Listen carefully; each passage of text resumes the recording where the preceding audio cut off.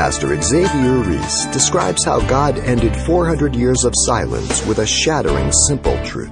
Mary then declared that God, who is mighty, had done great things for her, and His name is holy. The selection of her, the conception of her, and the incarnation through her to be the mother of His Son, and would carry it through the power of the Holy Spirit, not by human means. Wow.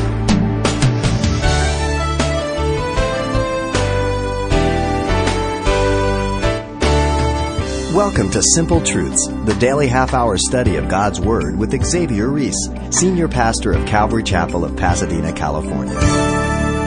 During her visitation, when Mary greets Elizabeth, Elizabeth's baby leaps in her womb, and she's filled with the Holy Spirit. She responds with a prophetic blessing, stating clearly that Mary's baby is God incarnate, and that Mary herself is blessed through faith in her God. Let's listen now as Pastor Xavier turns to the Gospel of Luke chapter 1 for the simple truths and handiwork of God clearly on display in this meeting up of the mothers of John the Baptist and Jesus, the Son of God. Let's listen. Luke alone provides for us such rich details about the time prior to the birth of Jesus, and he did so under the inspiration of the Holy Spirit, giving us a reliable, trustworthy record of the Scriptures.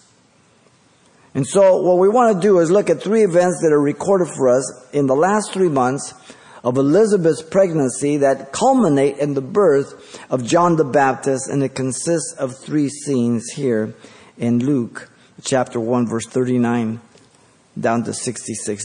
First, we have the visitation of Mary to Elizabeth in verse 39 to 45.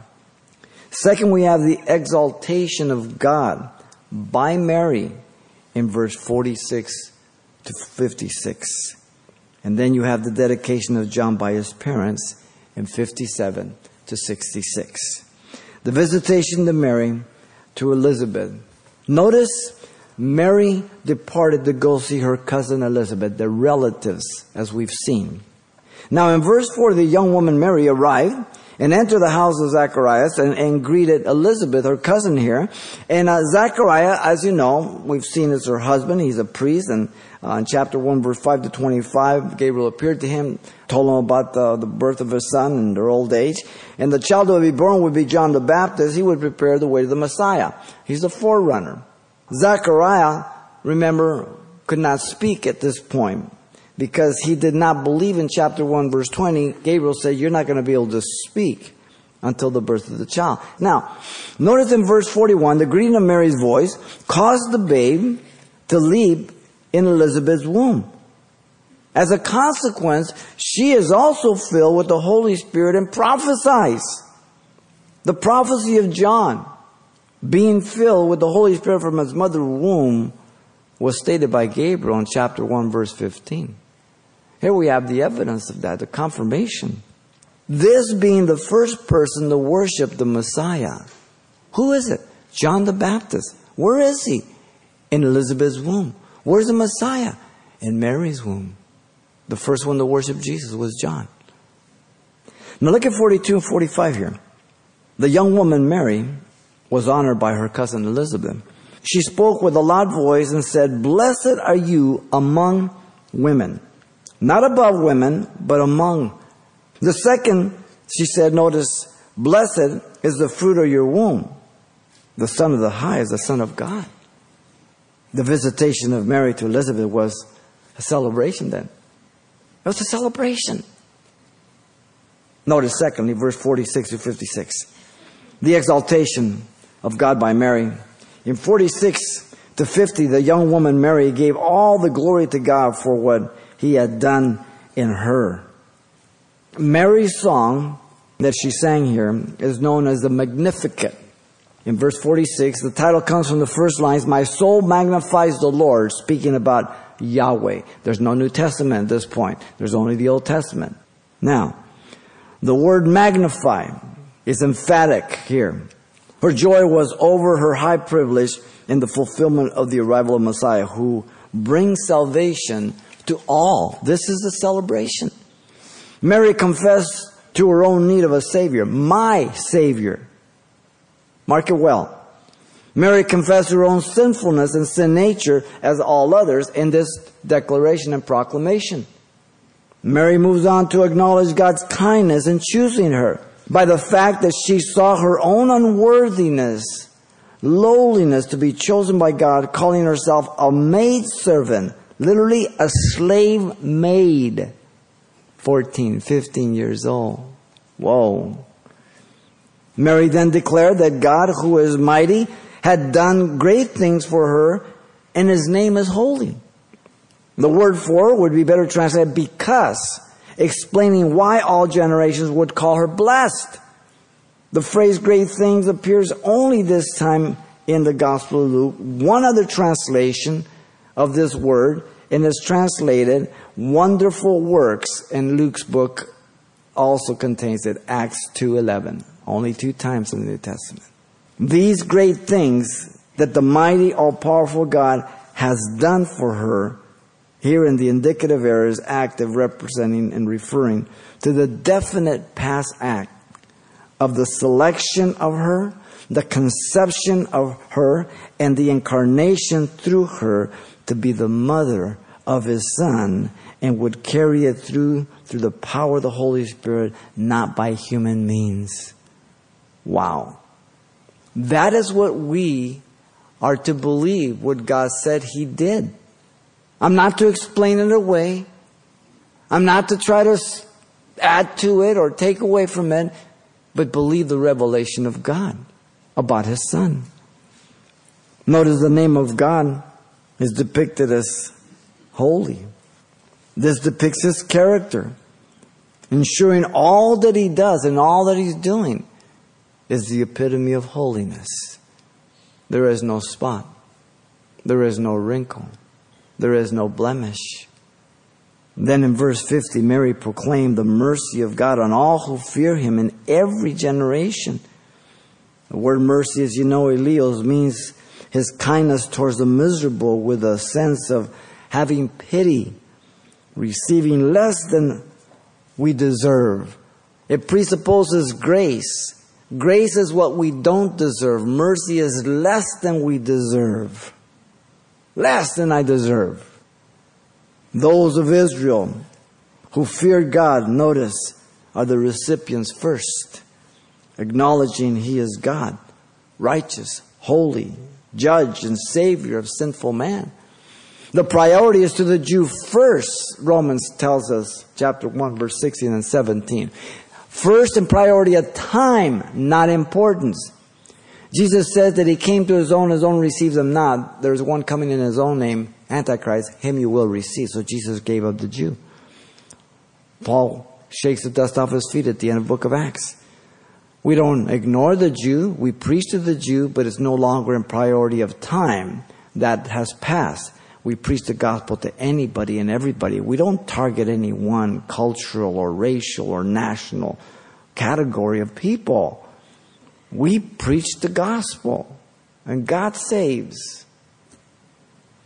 There is no generation in past history, present or future, that is excluded. Jew and Gentile. Genesis 3:15, the seed of the woman, without a man. Genesis 12:3, and you shall all the families of the earth be blessed. The Gentiles were always included. Now look at 51, down to 55. The young woman Mary gave witness to God's work of abasing the proud, exalting the humble, and faithful to His promise of Messiah to Israel. God scatters, notice, and destroys the proud. The proud, without the article here, indicates men who show themselves above others in an evil sense by their haughty, arrogant imaginations of their hearts, which are against God. Now Jeremiah 17:9 says, the heart of man is deceitful, desperately wicked above all things. Who can know it? It's the heart that's the problem. It's wicked. Notice that God has removed the mighty from their thrones and given relief to the lowly in verse 52. Then in 53, God has met the needs of the hungry and removed the things of the rich. Now, who are these hungry? They don't have no food? No.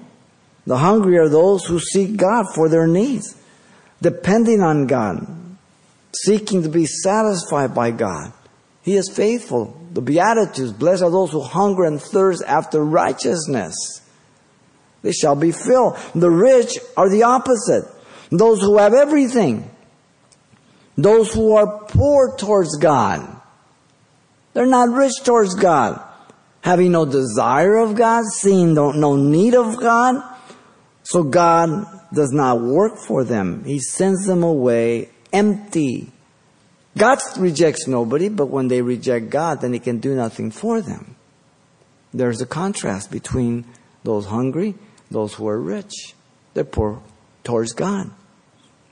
In 54, then she says that God has helped His servant Israel, His servant, in remembrance of His mercy. God has been faithful to His covenant with Israel to make a nation of them. Notice 55. God did all of this in faithfulness to His covenant with the patriarchs, beginning with Abraham. Then look at 56. The young woman Mary willingly gave of her time to Elizabeth during these 3 months. Mary remained with Elizabeth about 3 months here. That would have completed Elizabeth's 9-month pregnancy. That would have made Mary 3 months pregnant. Whether she was present at the birth of John or not, we're not told. Mary returned home, it says, having talked and pondered all that God had told each of them through the angel Gabriel. Don't you wish you could have been to hear what they talked about? Seeking God and praying for each other, I am sure. Knowing this incredible event that God is about to break on the world scene. Oh, how we always have to remember that God has placed Himself in our bodies, much like Mary. Well, look at Mary and say, yeah, but do you realize that God has done the same thing in a different way to you? Your body is the temple of the Holy Spirit, and so is mine. In 2 Corinthians 6:16, Paul says. If you read John 14, 15, and 16, do you realize the Father is in you, the Son's in you, and the Holy Spirit is in you? It's a crowded place in there. Not just the Holy Spirit. I and the Father will come and make our abode with you. Paul put it this way in 2 Corinthians 4, 7 through 10. He says, but we have this treasure in the earthen vessel, that the excellence and the power may be of God, not of ourselves. We are hard pressed on every side, yet not crushed. We are perplexed, but not despaired. Persecuted, but not forsaken. Struck down, but not destroyed. Always carrying about in the body the dying of our Lord Jesus, that the life of Jesus may be manifested in our bodies. Listen to Paul the Apostle in Ephesians 6:10. He says, finally, my brethren, be strong in the Lord and the power of His might. Right before he starts to tell put on the whole armor on. First thing is put on His might. If you start anything with your own might, you're going to fail. And therefore, Paul could say in Philippians 4:13, I can do all things through Christ Jesus who strengthens me. All things that He calls me to do, all things He enables me to do, all things that are beyond my potential. I can do all things through Christ Jesus who strengthens me. Not in the person, not in the building, not in the movement, not in the denomination, not in the technology. All of that is one big zero. It's the power of the word of the gospel. The exclamation and exaltation of God here by Mary was about salvation. The Messiah was in her. 6 more months, He would be on the scene. Notice thirdly, we have the dedication of John by his parents. 56 and 66. In 57 and 58, the celebration over Elizabeth was that she gave birth to a son. The time of the birth of John had come. Verse 57. The reference to Elizabeth's full time is the word chronos. We get chronological time. The full 9-month period was done. And now the woman brought forth a son just as the angel Gabriel prophesied in chapter 1, verse 13. Now, if all of a sudden she's there and the baby's born, it's a girl, we'd have some problems. Verse 58, the time was one of joy for Elizabeth. Her neighbors or relatives hearing the birth saw this as God had done towards her, His goodness, celebrating with her. His kindness is stated as the Lord had shown great mercy to her. The phrase great mercy means much kindness towards her miserable condition and affliction. She's old, barren. By her own words, she had been in disfavor with God from the earthly perspective, being barren. And Elizabeth said in chapter 1, verse 25, "Thus the Lord has dealt with me in the days when He looked on me to take away my reproach among people." There was no reproach for her from heaven, only from earth, because of the connotation of barrenness. The neighbors and relatives rejoiced with her. Notice they were continually rejoicing with her. It was just it was exhilarating what was going on at this time. Being happy for her conception, gestation of 9 months, and now, at her age, to give birth to a child? Amazing. The designation of the name of the son of Elizabeth and Zachariah was contended here. The occasion took place at the circumcision. So it was on the 8th day they came and they circumcised the child. And God gave Abraham the ritual, if you remember, in Genesis 17:10 through 11, the covenant for the Jew, Ishmael. And it would be on the 8th day, Genesis 7:12 says, and many other areas. It's interesting, today we know scientifically that on the 8th day, it is the peak of coagulation for the child. So he can be circumcised and he will not experience so much bleeding and everything else. It's the best healing day. And so that's when they circumcise babies. Okay? Interesting. Now, friends and relatives, notice, presume upon the name of the baby. They would have called him by the name of his father Zacharias. They literally began and they tried to call the child Zacharias, assuming that the child would be named after the father. They probably were completely ignorant about the prophetic name given by Gabriel. Or maybe they weren't, because, our relatives are. You can tell them anything you want. They don't care. It's just the way it is. We understand. The Bible's a real book. Look at 60 and 61. The prompt objection to their statement that the child was to be not named Zacharias. Elizabeth was the one who protested. His mother answered and said, "No, he shall be called John." Elizabeth knew what the angel Gabriel had said. His name is going to be called John, chapter 1, verse 13. Obedience. The small little details. The little foxes is what spoils the vine, the scriptures tell us. The people responded back to Elizabeth, but they said to her, "There is no one among your relatives who has called his name." Sheesh! The name John made no sense to them. Ooh, be careful when the Word of God doesn't make any sense to you. And you think you're a little smarter than God.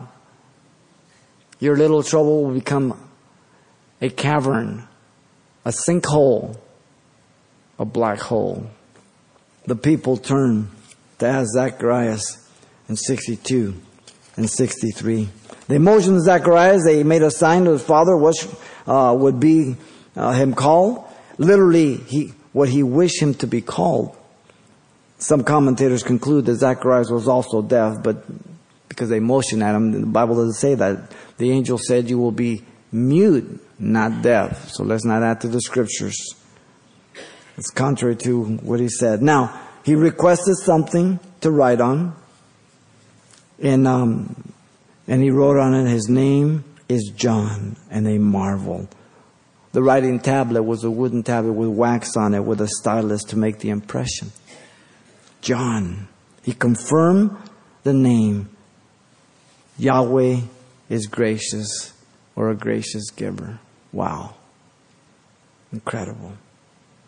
Without expectation, praise broke forth from the mouth of Zacharias. Just as the angel Gabriel had declared, immediately his mouth was open and his tongue loosed. In faith now, he is breaking forth, believing what he did not believe before. So his praising God is in the Greek continuously. I can believe that after 9 months, after God dealing with him, he has a lot to say about God. And he begins by worshiping him. 65, the reaction of the people was to think on what they witnessed with their ears. All were gripped with godly fear that the hand of God was in all these events. Then fear came on all of them that dwelt all around them. Everybody was aware that God was acting. All the people pondered the words heard continually. They discussed them through all the hill country of Judea. The people pondered the words of Zacharias in 66, considering all the great matters that God was doing, waiting with great anticipation about the future of John. And all those who heard them kept them in their hearts, saying, "What kind of child will this be?" Incredible. The words could also refer to those prophetic words of Zacharias called the Benedictus in the Latin Vulgate from verse 67 down to 79. Now, the God of heaven and earth was upon John, and the hand of the Lord was with him. Such detailed information that Matthew and Mark and John do not give us, only Luke. When James Calvert went into the cannibal Fiji with the message of the gospel, the captain of the ship in which he traveled sought to dissuade him from going. "You will risk your life and all those with you if you go among such savages," he said. Calvert's magnificent reply was, "We died before we came here." Wow. I kind of hesitate if somebody wanted to eat me. We must remember that when God has directed us on what He wants us to do or where to go, that we not allow people to dissuade us or compromise our obedience. There's a lot of good intentions by family and friends, but it becomes sin if it's contrary to what God is directing you. You're responsible for what you believe God is directing you, no one else. Certainly the most obvious principle of this is to obey God's word completely and not compromise it. But total dependency upon God for the gifts, the callings, and everything else, but very obedient to what God called you to do. That you go where He tells you to go. That you do what He tells you to do. That you yield to the gifts that He gives you. If God should call you to the mission field, God forbid that friends and family members would dissuade you.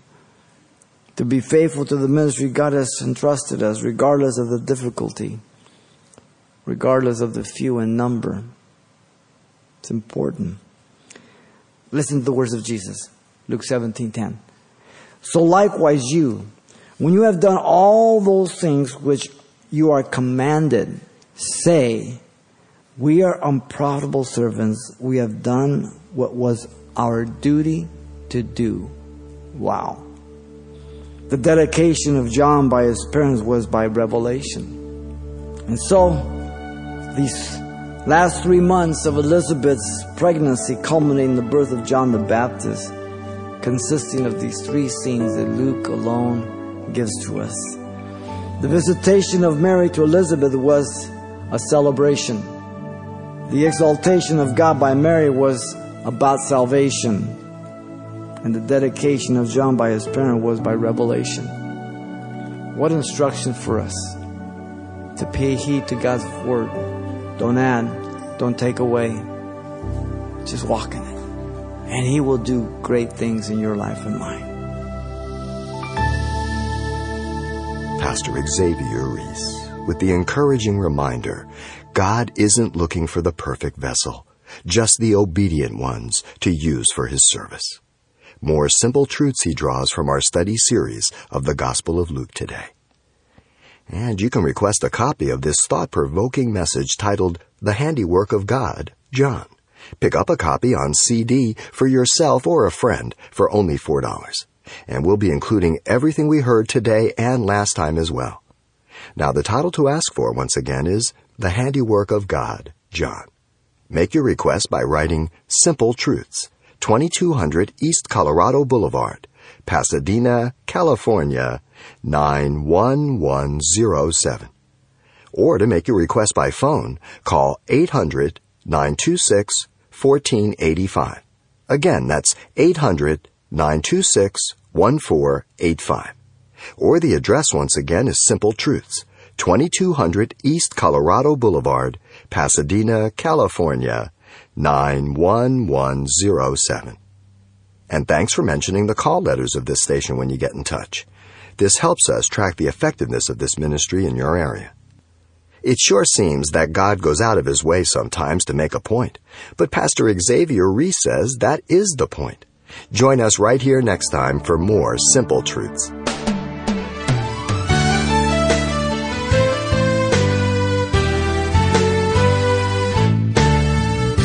Simple Truths with Pastor Xavier Reese, a daily half-hour broadcast, is a radio ministry of Calvary Chapel of Pasadena, California.